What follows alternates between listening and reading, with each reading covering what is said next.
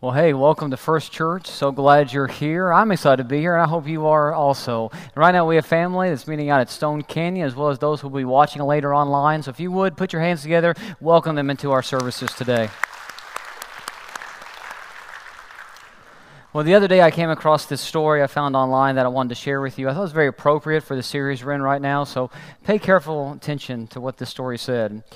After having dug to a depth of 10 feet last year, New York scientists found traces of copper wire dating back 100 years and came to the conclusion that their ancestors already had an advanced telephone network more than 100 years ago.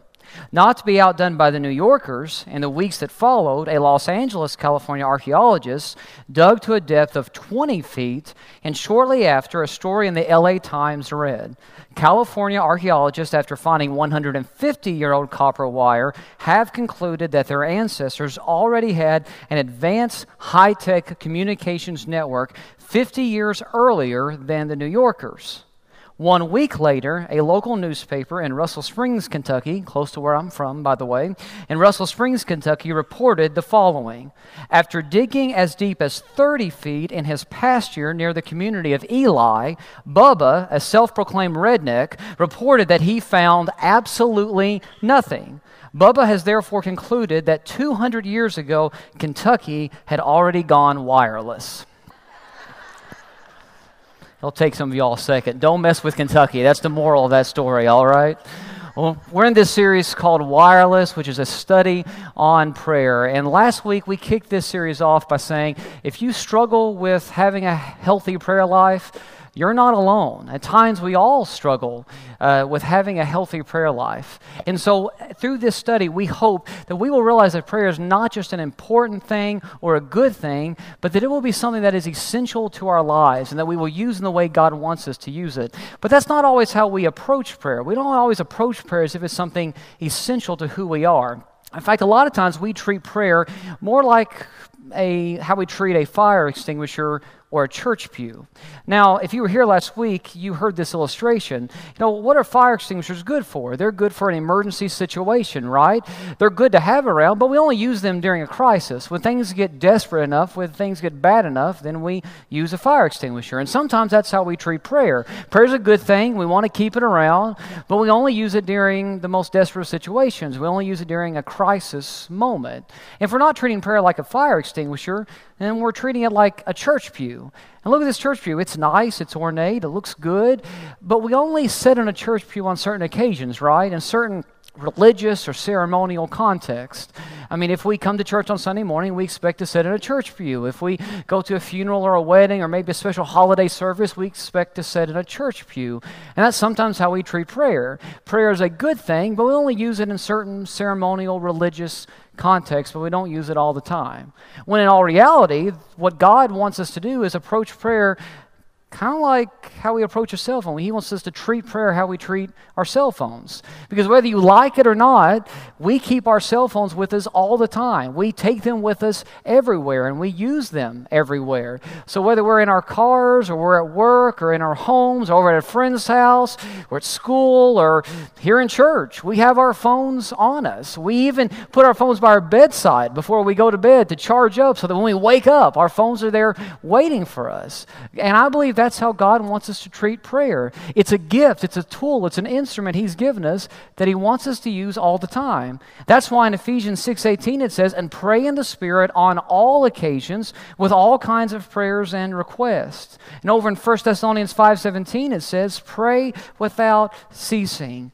Prayer isn't a spiritual tool we just use on occasion. It's supposed to be part of our lifestyle, part of who we are. And last Sunday I said that if we were as passionate about prayer as we are our cell phones, carrying our cell phones, our lives would look radically different, and the lives of people around us would look radically different. But even though we're supposed to be more passionate about prayer, treat it like our cell phones, we don't always do that. And after I taught on that very subject last week, treating prayer like we treat our cell phones, those words came back to haunt me. Because Monday evening, my family, we were out in our driveway and we were playing basketball. Alex got a new basketball goal for his birthday.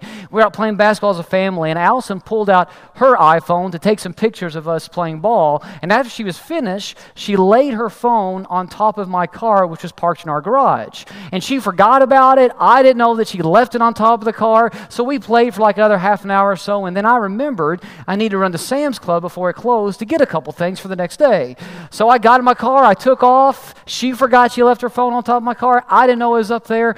And I got all the way to Sam's, and I'm getting the stuff I need when all of a sudden my phone in my pocket rang. And I pulled it out, and it's Allison's number. And so I answered it, figuring she would say something like, hey, would you also pick up this, or make sure you get this too, because that happens a lot. And so I answered it, but on the other end of the line, it was a male voice.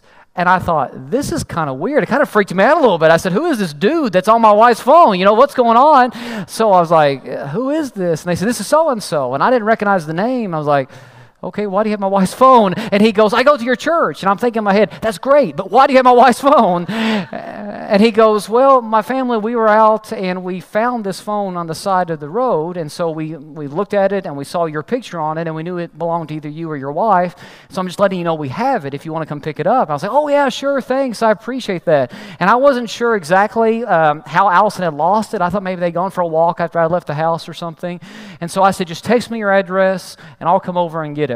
So he did, and I finished checking out at Sam's, and I'm leaving the store, and I see Allison and the kids walking in. She had remembered what she had done, and so she comes to the Sam's Club in a panic, and, Chad, do you have my phone? I was like, no, but it's okay, somebody else found it. And she had this horrible look on her face because she knew if they found it, that meant it went flying off the top of my car. And so she said, it's probably shattered, it's broke. I said, well, I'll go pick it up, and I'll see, and I did. And when I went to get the phone, this is what it looked like. Take a look at this picture on the screen. It was shattered, and I wasn't sure because they found it, alongside the road. If somebody had run over it or what. So I figured there was probably internal damage. And I just knew the whole way home as I'm going to see Allison and tell her, I'm thinking that we're going to have to buy a new phone. So we're going to be out $800 or $1,000 for a new iPhone. And so I'm thinking we hadn't budgeted for this. And, all those thoughts run through your mind. So I get home, I'm talking to her, and she's kind of down because she did this. And so we're talking about how much money it's going to cost. And Alex, my little 5-year-old, he came up to me and he goes, Daddy, if Mommy really needs a new phone, you can take some money out of my piggy bank if you want to pay for a new phone. And I looked at him, I thought, oh, buddy, that is so sweet. I appreciate that. That means a lot. But you don't have to do that. You don't have to worry about that. I said, we can take care of it. And he looked at me, he goes, good, because I really didn't want to give it to you. Smart kid, Well, come to find out, we called the Apple store the next morning. They said they could probably fix it, and they said you can, drop it off or come and wait because we take walk-ins, or you can make an appointment. And I was like, well, I'll just make an appointment so that way I don't have to wait. And I said, when's your next open appointment? This was Tuesday morning. And they said, our next open appointment is not until Saturday afternoon. And I thought, that long? You don't have any open appointments until Saturday afternoon? And the guy said to me on the phone, sir, a lot of people break their phones these days. And so I told that to Allison, and that made her feel so much better. Now, we ended up just taking it there, and we waited, and we got it fixed before Saturday. But still, that news made her feel so much better because she wasn't the only one. She wasn't alone in this. A lot of people had, for some reason or another, allowed their phone to be shattered and needed to be fixed. And the fact there were other people in the same boat as her, it brought her some comfort. And so today, I want to bring you guys some comfort.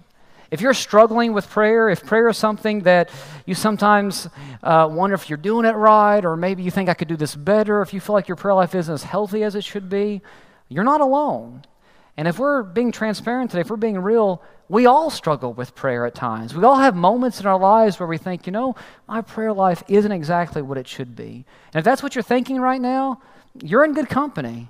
Because even Jesus' disciples, his first followers, his closest followers, who grew up in a culture that emphasized prayer, who walked and talked with Jesus, even those guys struggle with prayer.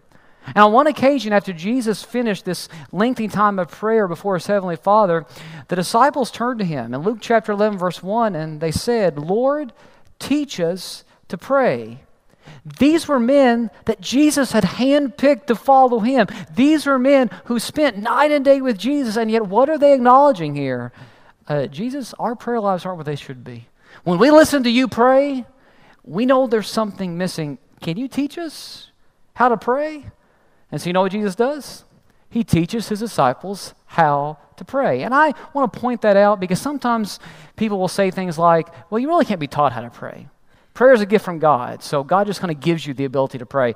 I don't believe that. I think probably prayer comes easier to some people than others, but Jesus taught his disciples to pray, so that means prayer can be taught. And how did he teach his disciples? By giving them a model for prayer. And the full version of this model for prayer is found in Matthew chapter 6, verse 9. And if you've been in church at all or around church, you've probably heard these words before. Jesus says, "Our Father in heaven, hallowed be your name.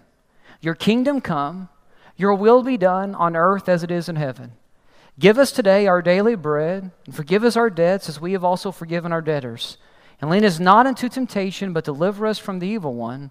For yours is the kingdom, and the power, and the glory forever." Now, like I said, if you've spent any time in church or around church, you've probably heard those words before. And typically when we hear them is when a congregation like this one recites it out loud together. And there's nothing wrong with reciting this prayer. I think there's power anytime that God's word is spoken out loud. There's nothing wrong with reciting it out loud. But I think there's much more to this prayer. Because when Jesus said these words, he wasn't giving us a script to follow, but he was giving us a model to follow. Jesus intended this model for prayer to be a conversation starter. So if you have trouble with prayer, here's a guide, here's some help, here's a good place to start. And in the past, I've had the opportunity to teach kids and students about how to pray.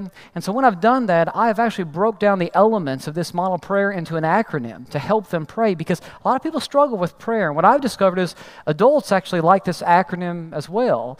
If you have trouble getting your prayers started, use this acronym, and it's the word PRAY, P-R-A-Y, and it stands for this, and it's based on the elements of the model prayer. First of all, P, praise and acknowledge our Father. What does Jesus do when he starts off the model prayer? Our Father in heaven, hallowed be your name. So right off the bat, just acknowledge God. Praise him for who he is. Second, R, repent of your sin. Jesus says in the model prayer, forgive us our debts as we have forgiven our debtors. So R, repent of your sins. A, ask for help, ask for guidance, ask for assistance in life. This is when we petition God for things. And Jesus does this in the model prayer. Give us today our daily bread, forgive us our debts as we have also forgiven our debtors, and lead us not into temptation, but deliver us from the evil one. And then Y, the last thing, yield to God's will. Remember what Jesus says in this model for prayer? Your kingdom come, your will be done, on earth as it is in heaven. Now, when Jesus says, your will be done on earth as it is in heaven, this isn't meant to be just a passive declaration. We're not supposed to say, okay, God, whatever happens in this life is your will, and we just got to go along with it. That's not what Jesus is telling us to do here. What he's saying is, we want your will to be our will. God, we want you to come in and work in us and work in whatever way you want to, whatever activity you want to do in our lives, we're on board with. We are all in. God, whatever you want to do through me, do it. Your will be done. And I don't know if this acronym PRAY helps you or not. I mean, it might not. You may be fine without it. But if it does, I think it's a pretty good place to start. But whether this acronym helps you, I believe that the model prayer did help the early disciples. Because these men who, as we read the New Testament, what we discover is they went from being men who didn't know how to pray to men who changed the world through prayer. And let me explain what I mean.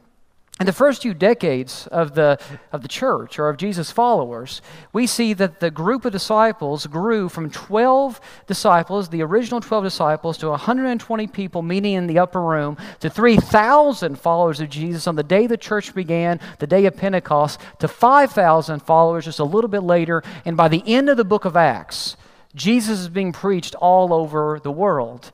In fact, historians estimate that within the first 200 years of the church's existence, that some 10 million people came to know Jesus as Lord. I mean, that is phenomenal growth. But this growth didn't happen because it was easy to follow Jesus or because there wasn't any pressure or persecution. No, this growth happened in spite of persecution, because historians also estimate that of that 10 million that originally followed Jesus in the first 200 years of the church, 3 million of that 10 million were killed for their faith, were martyred. I mean, the earliest Christians experienced heavy, heavy persecution, and yet, even with all that persecution, the church continued to grow and really impact the entire world. And I think this happened because these early Christians were receiving power outside of themselves. And they were receiving this power through prayer. I believe the early church was a dangerous church, meaning they were posing a very real threat to the status quo of their culture. They were a dangerous church because they were a praying church. And we find an example of this in Acts chapter 4. See, in Acts chapter 4, two of Jesus' disciples, Peter and John, they're arrested for telling people about Jesus in the temple courts. And so they're put on trial before the Sanhedrin, this governing body, governing council of Jewish leaders. And they're put on trial, and this is what the Sanhedrin tells Peter and John after they've been arrested. Acts 4:18 says, "Then they, the Sanhedrin, called them, Peter and John, in again, and commanded them." They ordered them not to speak or teach at all in the name of Jesus. Now my question is, how would you have reacted if you were in Peter and John's shoes? How would you have reacted if you were part of the first century church and you heard that the Sanhedrin is telling you, you can't talk about Jesus anymore? How would you have reacted? See, what would happen if all of a sudden those doors opened up in the back and the government came in here, government officials came in here, they stood on this stage and they said, you got to cease, you got to stop. You can no longer publicly talk about Jesus. And if you do, there's going to be severe punishment. See, the Sanhedrin, they meant business. This was the same governing body that just a little while prior to this moment had Jesus arrested and turned over to the Romans for execution. This is the same governing body that a few weeks from now will have Stephen, an early leader in the church, arrested and killed on the spot. This is the same group that will hire Saul of Tarsus to go out and throw Christians in prison and arrest them. This group had power and authority. This warning, it was a serious warning. They were telling these early disciples, you stop telling people about Jesus or else. What would happen if government officials came in today and said, you all stop publicly talking about Jesus, or we're going to remove you from your families, we're going to arrest you, you may even be killed for doing so? How would we have responded? How would we react? Well, let's look at how the first church reacted. Acts 4 verse 23 says, on their release, after Peter and John were released, they went back to their own people, meaning the church, not to the Jewish leadership, but to their own people, the church, and reported all that the chief priests and elders had said to them. When they, the church, heard this, they raised their voices together in prayer to God. How did these early Christians respond to the threats of the Sanhedrin? They prayed. And they didn't just pray, they prayed big. And their prayer is recorded in Acts 4, verse 24. Read along with me if you would. This is what they prayed. Sovereign Lord, you made the heaven and the earth and the sea and everything in them. You spoke by the Holy Spirit through the mouth of your servant, our father David. Why do the nations rage and the peoples plot in vain? The kings of the earth take their stand, and the rulers gather together against the Lord and against his anointed one. Indeed, Herod and Pontius Pilate met together with the Gentiles and the people of Israel in this city to conspire against your holy servant Jesus, whom you anointed. They did what your power and will had decided beforehand should happen. Now, Lord, consider their threats and enable your servants, us, to speak your word with great boldness. Stretch out your hand to heal and to perform miraculous signs and wonders through the name of your holy servant Jesus. And after they prayed, the place where they were meeting was shaken. They were all filled with the Holy Spirit and spoke the word of God boldly. Now, I want you to notice something. I want you to notice what these early Christians did not pray for. They did not pray to escape persecution. You know, sometimes we sing songs that talk about escaping persecution. And that's what we pray for all of our troubles just go away, right? The early church didn't pray for a way out. They didn't pray for their persecution to be removed. They didn't pray for their persecutors to be punished or taken care of. They also didn't pray for them to even receive comfort while they were being persecuted. No, look again at what they prayed for. Verse 29. Now, Lord, consider their threats and enable your servants, enable us to speak your word with great boldness. Stretch out your hand to heal and perform miraculous signs and wonders through the name of your holy servant Jesus. They didn't pray for a way out, but they prayed for boldness. Boldness to keep doing what they're doing, to keep doing what has just caused them to get in severe trouble. They prayed for boldness so that if persecution had to come, may God use it so that people could come to know His Son. And I think because they prayed that prayer, that's why we see Acts 6:7 saying that the word of God spread and the number of disciples in Jerusalem increased rapidly and a large number of priests became obedient to the faith. See, persecution and pressure against the church didn't stop because of their prayer. In fact, after their prayer, persecution was amplified. It grew. It got even worse. And yet the church grew at an even faster rate, at a phenomenal rate, even to the point that a large number of priests, the Jewish religious leaders, are coming to Jesus. These same guys who are probably persecuting the church were coming to know Jesus as Lord. Why was all this happening? Why did this growth continue even though persecution continued to grow as well? Because the early church dared to pray big, audacious, risky, dangerous prayers of faith. And isn't that exactly what Jesus taught them to do? Remember what I said earlier when we looked at the model for prayer in Matthew chapter 6? Remember this example that Jesus gave them in Matthew 6 verse 10? Your kingdom come, your will be done on earth as it is in heaven. Again, Jesus wasn't saying, hey, you need to make a passive declaration that, okay, God, whatever happens is just your will. That's not what He's saying. Pray for God to work in your life in such a way that He shakes things up, that His will becomes your will, that God transforms you and changes you to the point that you want His reign to break into this world through your life. And that means God's going to ask you to do some risky, dangerous stuff, but you pray for it because you want His will to be done through you. And I wonder if sometimes in the church today, if the reason why the church isn't growing like it should be, or maybe we don't have the influence in our culture like we should, is because sometimes our prayers are too safe, too small, too limited. According to legend, there was once this world-renowned famous pro golfer who was admired by the king of Saudi Arabia. And so the king of Saudi Arabia asked this golfer if he would come and play some golf with him, spend a week with him and play some golf. And so this pro golfer agreed, and he spent the week with the king, and they had a great time, really enjoyed one another's company. And at the end of the week, the king of Saudi Arabia came to this pro golfer and said, I want to give you a gift for coming here and playing golf with me all week. And the pro was just like, no, you don't need to give me anything. I mean, you've treated me like royalty, and all this food you give me, and the accommodations, you paid for the flight over here, and I've got to play on some awesome courses. You don't have to give me anything. I've just enjoyed the week. And the king insisted, no, I need to give you something. You just name it. I'll give you anything for my kingdom. Just name it. And the pro golfer's like, no, listen, I'm fine. I don't need anything at all. Your hospitality has been enough. And the king said, I will not let you leave my country until you name a gift that I can give you. And so the pro golfer said, well, okay, then if you insist, just give me your favorite golf club. And the king said, okay, it's done. So the very next morning, there was a knock on this pro golfer's door, and there was one of the king's servants standing there with the deed to a 50-acre golf club. Now, I'm pretty sure that story's not true. That's why I said there's a legend. But even though it may not be true, the point is still valid. When you're in the presence of the king, don't think too small.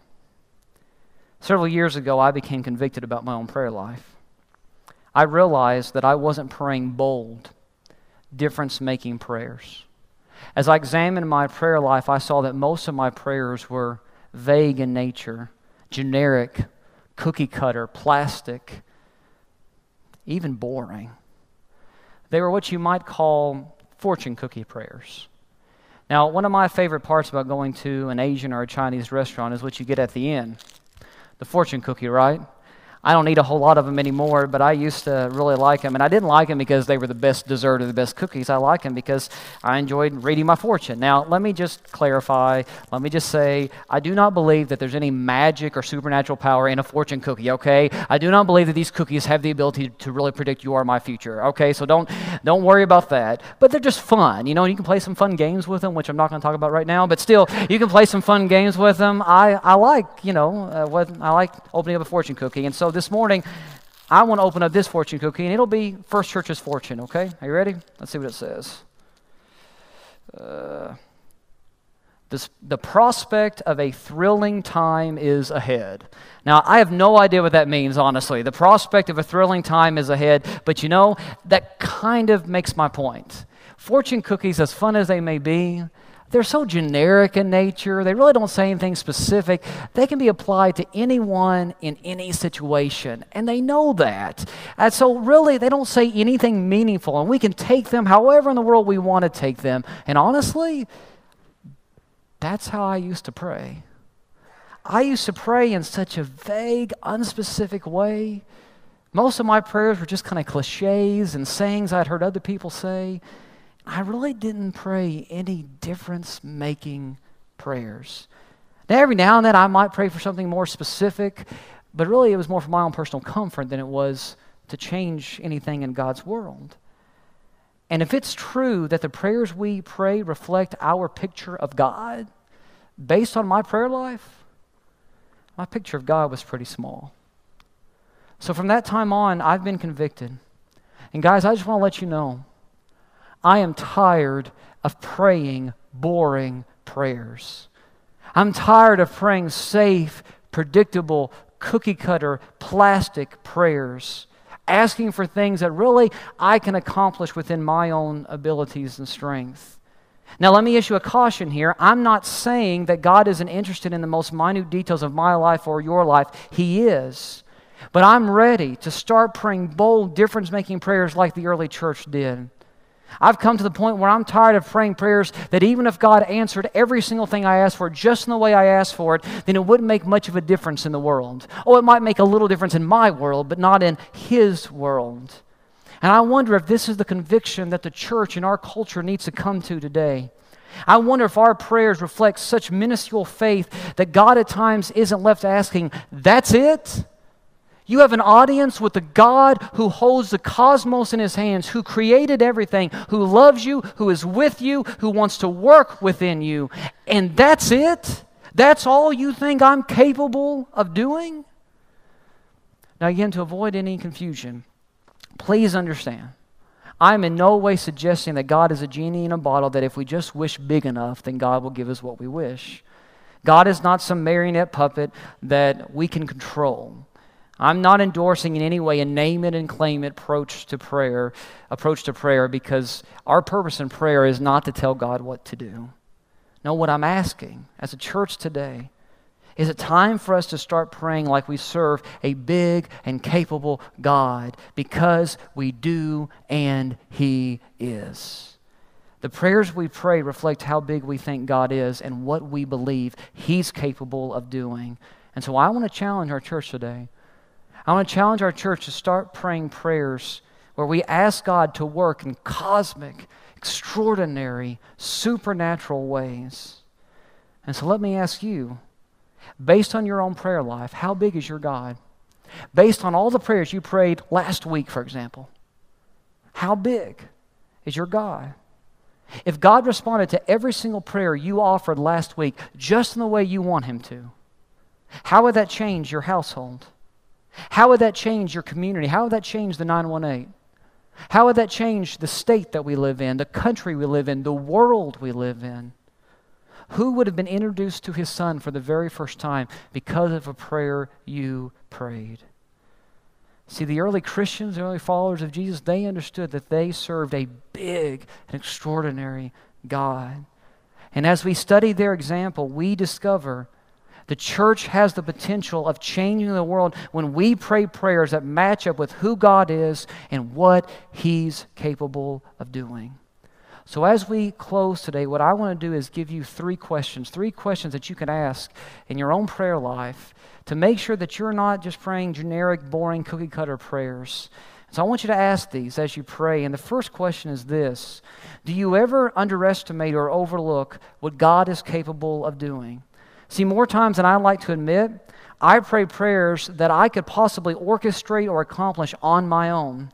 But I believe that God wants us to pray prayers that are so big that when they are answered, He is the only one that can get credit for them. In Acts 4, verse 13, the Sanhedrin, when Peter and John appeared before them, the Sanhedrin refers to Peter and John as unschooled, ordinary men. Now, do you know what that literally means in Greek? That phrase, unschooled, ordinary men, in Greek literally means grammarless idiots. That's what the Sanhedrin called Peter and John. These great men of faith, they referred to them as grammarless idiots. I kid you not. They didn't have any respect for them whatsoever. Peter and John didn't impact the world for the sake of Christ because they were especially gifted men. No, Peter and John changed the world because they realized they were small, ordinary men who believed in a big, extraordinary God. And my question is, do you? The second question that I want you to ask is, are you more focused on your own personal gain or God's glory? I do not believe there's a magic formula to prayer, but I do believe motivation matters. So remember back in Acts chapter 4, that prayer that we read from the first church? In Acts chapter 4, if you will remember, they didn't pray for their persecution to be removed. They didn't pray for their own personal comforts. What did they pray for? They prayed for boldness to continue to carry out God's will.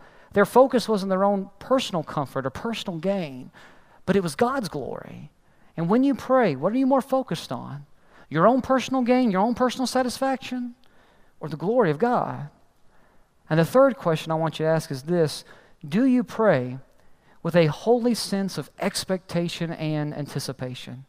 In other words, do you pray as if you're ready for God to move, as if you're ready for God to actually do something because of the prayer you just lifted up? So that means if you're praying for that neighbor or coworker or family member to come to know Jesus, don't be surprised when your paths with that neighbor or coworker, whoever, start to cross in a way like they haven't in the past. Don't be surprised if they come to you and want to have a serious conversation. They've never wanted to do that before. Don't be surprised if you're placed around them more often than you have been in the past. Because if you're praying for something to happen in that person's life, be ready for God to give you open doors to use you so that you might be the instrument He uses to change their lives. So if you're praying for our church, don't be surprised when all of a sudden somebody comes up to you and says, hey, we need a volunteer in this area of ministry, or we need your support, or we need you to join this team, or we want you to help out in this Love 918 opportunity. Don't be surprised when people come to you and say, hey, why don't you help out the work of our church? If you're praying for our church, be ready for God to open up a door of opportunity for you to serve.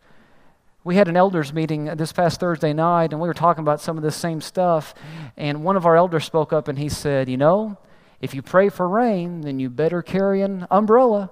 And I like that a lot. I think that's true. We need to be ready and we need to be praying as if we really believe God is capable of doing what we're asking Him to do. Because, I have this ongoing thought. I have this ongoing thought that one day I will die and go to heaven. And as I'm touring the heavenly realm, I will come upon this heavenly library. And I'll look around and see all these volumes of books. As I'm scanning the different titles of the books, I will see this one shelf, and it's a whole shelf full of books that say the life and service of Chad Broadus. And I think, well, that's cool. Here's a record of all the things I did serving Jesus while I was on the earth. And so I pull off one of the books and kind of looking at a yearbook. Let's see everything that happened. And I'm reading through this book. I'm thinking, wait a second. I didn't do that, and I didn't do that, and that wasn't me. And I'm scanning through this book. I'm thinking, I didn't do any of this stuff. I checked the spine again, and there it says, the life and service of Chad Broadus. I think, what's going on? And just then Jesus walks up and I said, Jesus, I didn't do any of this stuff. He said, I know. That right there, that's not a record of the things you did while on earth. That's what we wanted you to do. That's what you had the potential of doing if you just would have asked. If you just would have turned your life over to us. If you just would have asked, that's what you had the potential of doing. But instead, this is the actual record of your life.